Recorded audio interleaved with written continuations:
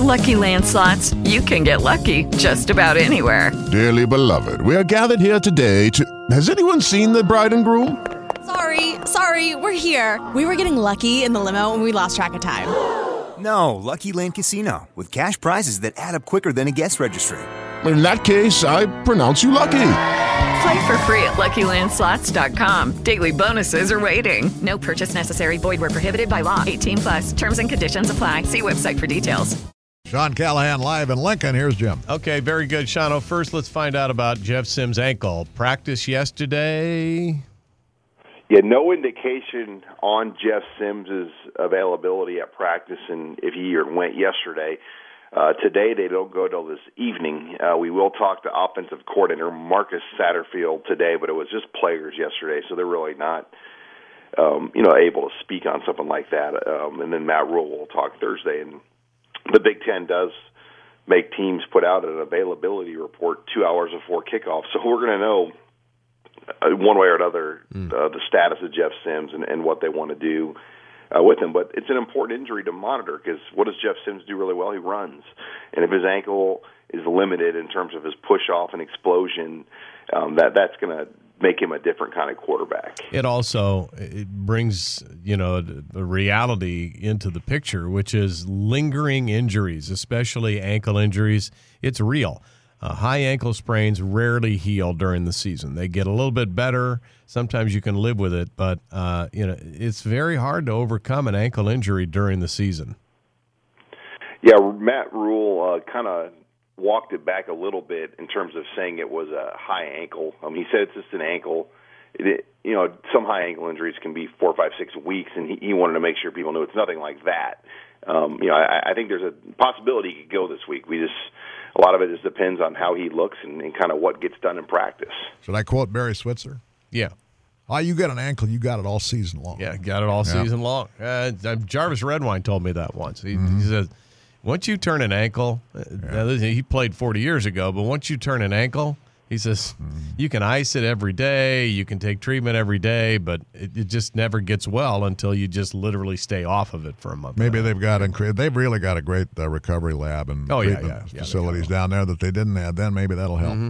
All right, now, Shano, let's visit about the rest of the season. I know people say that I am suffering from a drug addiction when I talk about how there is 8 wins on this team's schedule. I think there could be 9 wins potentially on this team's schedule. You take the turnovers away. Look at how this team has played defensively in a short period of time with so many young guys. Cam Linhart's already, through 2 games, Cam Linhart has played like an all Big Ten caliber performer. I think this defense can keep Nebraska in every game. They can. I think Michigan's the only game on the schedule where you're like, this is a much better team than Nebraska. Iowa's Iowa. Wisconsin's definitely rebuilding in a year, not rebuilding, but they're in a year one, just like Nebraska. Purdue had an impressive win last week at Virginia Tech. There's some things that get your attention about the schedule. There's nobody daunting. They don't have Ohio State or Penn State on there, so they're going to have a chance in every game other than maybe Michigan.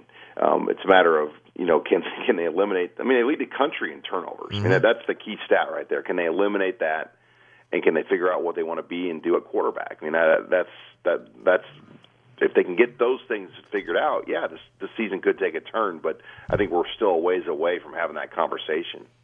Well, I just look at the schedule and I say just that. Nobody other than Michigan has game breakers on offense. At least they haven't shown it so far. Maybe somebody will emerge. But I look at the emergence of guys like Mekhi Baker. I look at Linhart. I look at how the young DBs are playing. Hartzog's playing well. I look at these guys and think they have a lot of upside, and they're playing well now. Sean, we got just a minute left here. Do you have any insight or theory on what happened to Buschini? A really fine punter, and he just wasn't on. He wasn't on Saturday.